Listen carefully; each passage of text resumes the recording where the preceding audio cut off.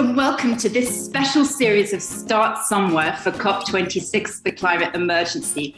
And today I am just thrilled to be joined by the amazing Jesper Brodin, who is the president and CEO of Ingka Group. Good morning. How are you, Jesper? Good morning. Thanks for that introduction. It's an exciting time. I'm here live at COP in Glasgow, which is, of course, one of the important moments, I think, for humankind to come together and, create progress when it comes to what is probably the biggest challenge for all of us, climate change. Yes, absolutely. And yes, but as you know, I always start this podcast by kind of asking, how did you start somewhere? Like, where did you grow up? Were you always passionate about nature and regeneration? Love to hear a bit about that. Well, I'm basically born and grown up on the Swedish West Coast. Always had, since childhood, I think, the pleasure of being part of the ocean. Sailing has been part of my growing up, and the appreciation for nature, of course, was there. Then I think joining IKEA back in 1995, many years ago, I actually didn't start in Sweden. I started as responsible for the purchasing activities in Karachi, Pakistan. No, that was a big step for me personally. Wow. Yeah, that was. I found out later I was the only one who applied for the job, so that's how I started at IKEA. But interesting enough, I ended up in. Of course, for me, it was a huge step culturally, business-wise, new company. But at the first moment, I was exposed to, you can say, amazing business opportunities, but at the same time, challenges around both working conditions, environmental aspects, and so on. Not as bad as many would like to think, but there were several topics that basically we as a company at that time didn't have a point of view on. In the 90s, being a medium, large company, IKEA, the question was basically, does the values and the vision that we hold dear, is that valid only for us? Or is it also valid for people in our value chain? And I think that was the first time I was exposed to, if you like, being part of purpose. I discovered a company that was more than just selling things or making an owner rich, so to say, but really discovering that the vision of IKEA to create a better everyday life for the many was actually true, and that the values were running deep with people in the company. And then again, at the exposure of becoming truly global, we had to face ourselves and make important decisions, which led us actually back then to develop what I think still is one of the most phenomenal code of conducts when it comes to production, both addressing people and planetary issues. It took us about 10 years to get it in place, but it's a robust and solid proof that doing good business and being a good business is actually a very good idea. And yes, but I mean, I'd love to know, because IKEA is got many stakeholders, and how do you kind of get them involved, in creating and driving this purpose forward? It'd be really, really interesting to know a little bit about that. Well, I think first of all, I think since forever, I think we've been believers in that business partnership is, of course, you need to share a business model and drive a win-win from a business model perspective. But since long, I think we believe in sharing values as one of the foundations for long-term relationships. And IKEA is throughout the value chain, the different parts of the IKEA network is known, I think, for long-term relations. For instance, in the purchasing side of IKEA, where I used to spend many years of my career, the average relations is way more than 10 years. So there is something about the long-termness also in that. And that can only be achieved if you share certain values. You help each other through the tough times and you celebrate the good times. So by being close to people that we collaborate with, both upstream and downstream, I think we have created a solid ground of sharing values and sharing a purpose. Yeah, which is something I think a lot of other retailers have been accused of forgetting at sometimes, which is why I think you are extraordinary what you do. And also, I mean, like, we hear these amazing stories coming out of IKEA, whether it's kind of stray dogs spending their night in IKEA, whether it's, IKEA, giving people jobs in refugee camps. It's quite extraordinary. I'd love to hear a kind of bit about I don't know, your employees and where those initiatives come from, because they are breathtaking. Well, it's one of the interesting things among several, I would say, is that we are, as a company, Ingka Holding is basically owned by a foundation. And the only way the foundation can spend money is through the IKEA Foundation, which is for charitable purposes. So in a way, it's highly, of course, motivational for us, under 70,000 people in the company, that when we have a good year and when we pay dividends, we know that money is going to do a lot of good. So in a way, you can say the Jordan story is I think it's a lovely story, worth telling also, because what actually happened was during the Syrian conflict, the refugees that headed towards Jordan were, of course, in desperate needs from a humanitarian point of view. And IKEA Foundation was one of the first ones to step in and support setting up camps. At the second stage, we were then called upon to help create the opportunities for job opportunities, basically, in particular for the women in the camps, both from an income perspective, but also to create dignity and a sense of purpose for them. So I think the range of products that today exist in IKEA's stores, where part of them is then produced by the 400 women in Jordan, is, I think, one of the truly good examples on that we can tie into different issues in society and then actually play a part from the most needing and all the way how we basically contribute to moving up the ladder, if you like. Yeah. And yes, but I mean, you talked about giving dignity to women. I mean, like, why is the inclusion of women and underrepresented minorities at the decision-making table so important? Well, we are. It comes back to the vision of IKEA again, to be for everybody, and as such, it becomes natural for us to be believers in equality and believing that we need to reflect and represent society wherever we are. And the easiest from a logic point of view is, of course, gender, because that's very close to 50-50 wherever you would measure it in the world. So I think the firm decision was taken back in 2001 to ensure that we, throughout the company, to start with, ensure we have 50-50 on all levels. And it took us a couple of years to make that happen. But today we are proud that we are at 50-50 actually in gender representation, even if we ourselves see areas where we might be more or less both male or female in certain categories and so on. So, it's not that we are done in any way. But I would say there are two real important aspects. One is fairness. It's the right thing to do. Yeah. And the second thing is it's also makes business sense. IKEA today with the gender balance has double the amount of talent to choose from. So why wouldn't we?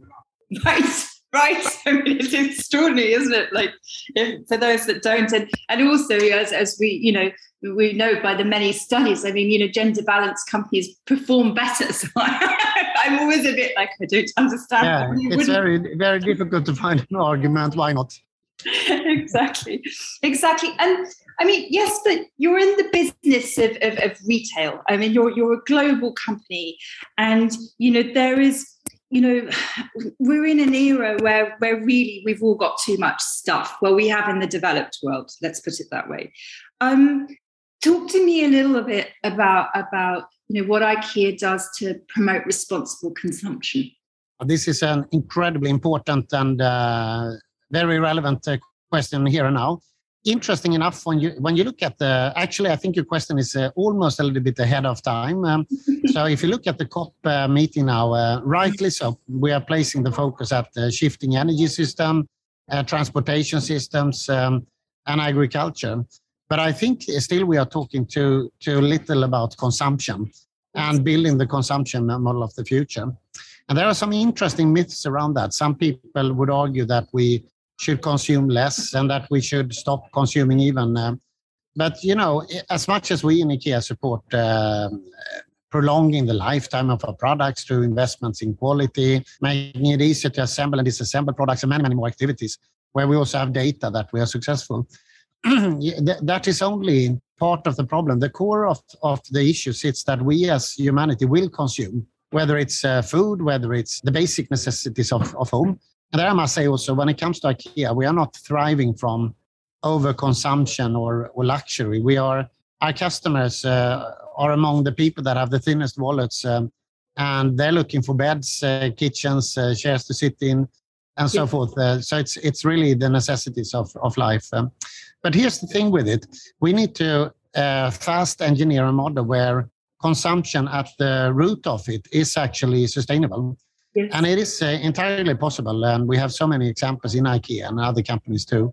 So basically, the equation is you need to make sure that consumption is based on either renewable material or recycled. Yes. And then, of course, that basically throughout your value chain that you fuel the energy should be from renewable, whether it's production or transport or retailing, so to say. And we are on a good track. In some cases, even over-delivering to some of those targets. And in some cases, then continuing the strive to, by 2030, become climate positive. And as such, just as a small example, I think one of the recent cool things we have done is we just recently opened our fourth reverse production plant in Netherlands, wow. Where we are not only taking back IKEA's share of mattresses, but actually have the capacity now to take back every mattress in Netherlands. Wow. And if you think about it, if we talk about 1.5 million mattresses in a country, in a small country like Netherlands only, that would end up in incineration unless we do something about it. And we are really going for that, getting that, because basically the need of that raw material is important for us to fuel into creating new products. So I think we have just one of the cases proven that it's not only an idea, but it's actually a reality, and a smart reality from a cost perspective to build circular flows. Yes, absolutely. But I never realized there were so many mattresses in the Netherlands. That is astonishing. Goodness, I imagine the global statistic is just incredible when you look at that. It is. And you can say, even if we would prolong, which we are doing, prolong the life length of a mattress, there will still be millions and millions and millions of mattresses out there that we need to deal with. So again, addressing sustainable consumption is one of the topics that we need to talk much more about as we're constructing a climate positive society. Absolutely, yeah, and Jesper, I very much hope that you'll be there leading that conversation at COP, I know you will be. So, which is fantastic. And I mean, Jesper, we've got lots of people kind of listening to this podcast who are like, but it's what can I do to start somewhere? This problem is overwhelming. It's huge. Like, what can I personally do to start somewhere to stop climate change? It's a beautiful question. And I think, I not only think, I know that each one of us sit with that question. What can I do? What can my family do? In what way can we, being a small part of it, actually create an impact? And we know from our recent statistics also that more than 70% of the world population, with very little variance from country to country, are deeply concerned about climate change. So more than 70%, and at the same time, only 6% recognize solutions or see themselves being part of a solution. So to your question, there's a huge gap in society that is almost dangerous with the frustration and possibly cynicism that can drive. So I think, first of all, I would say to all of us, I said, you are responsible. Obviously, your government is responsible. Obviously, IKEA and Inca as a large corporation is massively responsible and should be held accountable for the plans and the transparency in sharing both goals and progress. But I think the starting point is for all of us to assume our share in it. And here's the good news. If all of us you know, we don't necessarily have to do everything, but if all of us start to take measures in our lifestyle and definitely in our homes, together the contribution will be massive. Yeah. So we are recently actually rolling out, starting now and the coming weeks before Christmas, to all our stores what we call a sustainable living shop, where we basically collected solutions for energy, water, waste, and beyond. Battery chargers instead of throwing away, LED lighting instead of incandescent, food savers, water saving filters and functions on taps, and so forth. And so we are promoting that and inviting you and each one of us to actually be part of it. Of course, the good news is that we will also save money because unlike some of the myths out there, most of the areas when it comes to climate smart is equal to resource smart and is also equal, therefore, to cost smart. So I think IKEA at this point definitely is one of the providers of solutions that we all of us can take part of. Which is great. And you can save money and save the planet. I mean, that sounds like a great deal to me, Jesper. Yeah, and if it would be opposite, then it would be tricky. But I think it's one of the most important messages from us is that combine climate smart and the climate positivity that we are engineering our way towards with being economically smart. If we put it against each other, it will at least take too long time. So we need to resolve climate change through smart economic measures. And that involves, of course, our own wallets and our own behaviors in life at home. Well, I mean, yes, but I mean, the news coming out of IKEA never ceases to amaze me. I mean, that is just wonderful, and I love it. Like when, glad to hear. when most retailers are kind of gearing up for kind of Christmas shopping, there are you doing sustainable living shops. I mean, it's just wonderful, and of course, you did something very similar with Black Friday, where you turn that on its head too, and kind of reinvented it as Green Friday. Absolutely wonderful. And yes, can I wish you the best of luck at COP, because I know that you're speaking and many CEOs and businesses and governments want to hear from you, because IKEA really, and Ingka Group, it really is a leading light in this space and one to emulate. So, thank you for flying the flag and taking this all so seriously. Thank you so much. Thank you for the encouragement. It's a privilege to be part of, leading change in a responsible way in these times. And I think, again, as we have the insight, I think we'll be sitting on it as a company and as a community, is that silence is probably the worst enemy to all of us. So, showing up both with great intentions, great plans, but most of all with the actions that we take, including the mistakes that we are doing, I think is one of the most important things, yes. Not only to provide hope, but actually to be responsible. Yeah, yes, but thank you so much. And if people want to kind of find out more about what you're doing as a group, do they go to the website? Absolutely. So we are, you can say the full report of where we stand from a sustainability is part of our annual report. So we have included all sorts of ESG standards into our total reporting. And then I think you can find at any given moment, you can just search on the web and you will see how we are not only engineering and planning people and planet positive, but also the deliveries that we are making. So it's open for anyone who's interested. Fantastic. As we know, transparency is one of those things that people get very frustrated about, that they can't see. But with IKEA, it is transparent and there for everyone to see. Jesper, thank you so much. It's been such an absolute privilege and a pleasure to talk to you today. And I know that you need to run away because you've got another meeting starting very shortly. So thank you so much. Thanks a lot for the opportunity, and good luck next week as well. Thank you. Thank you very much.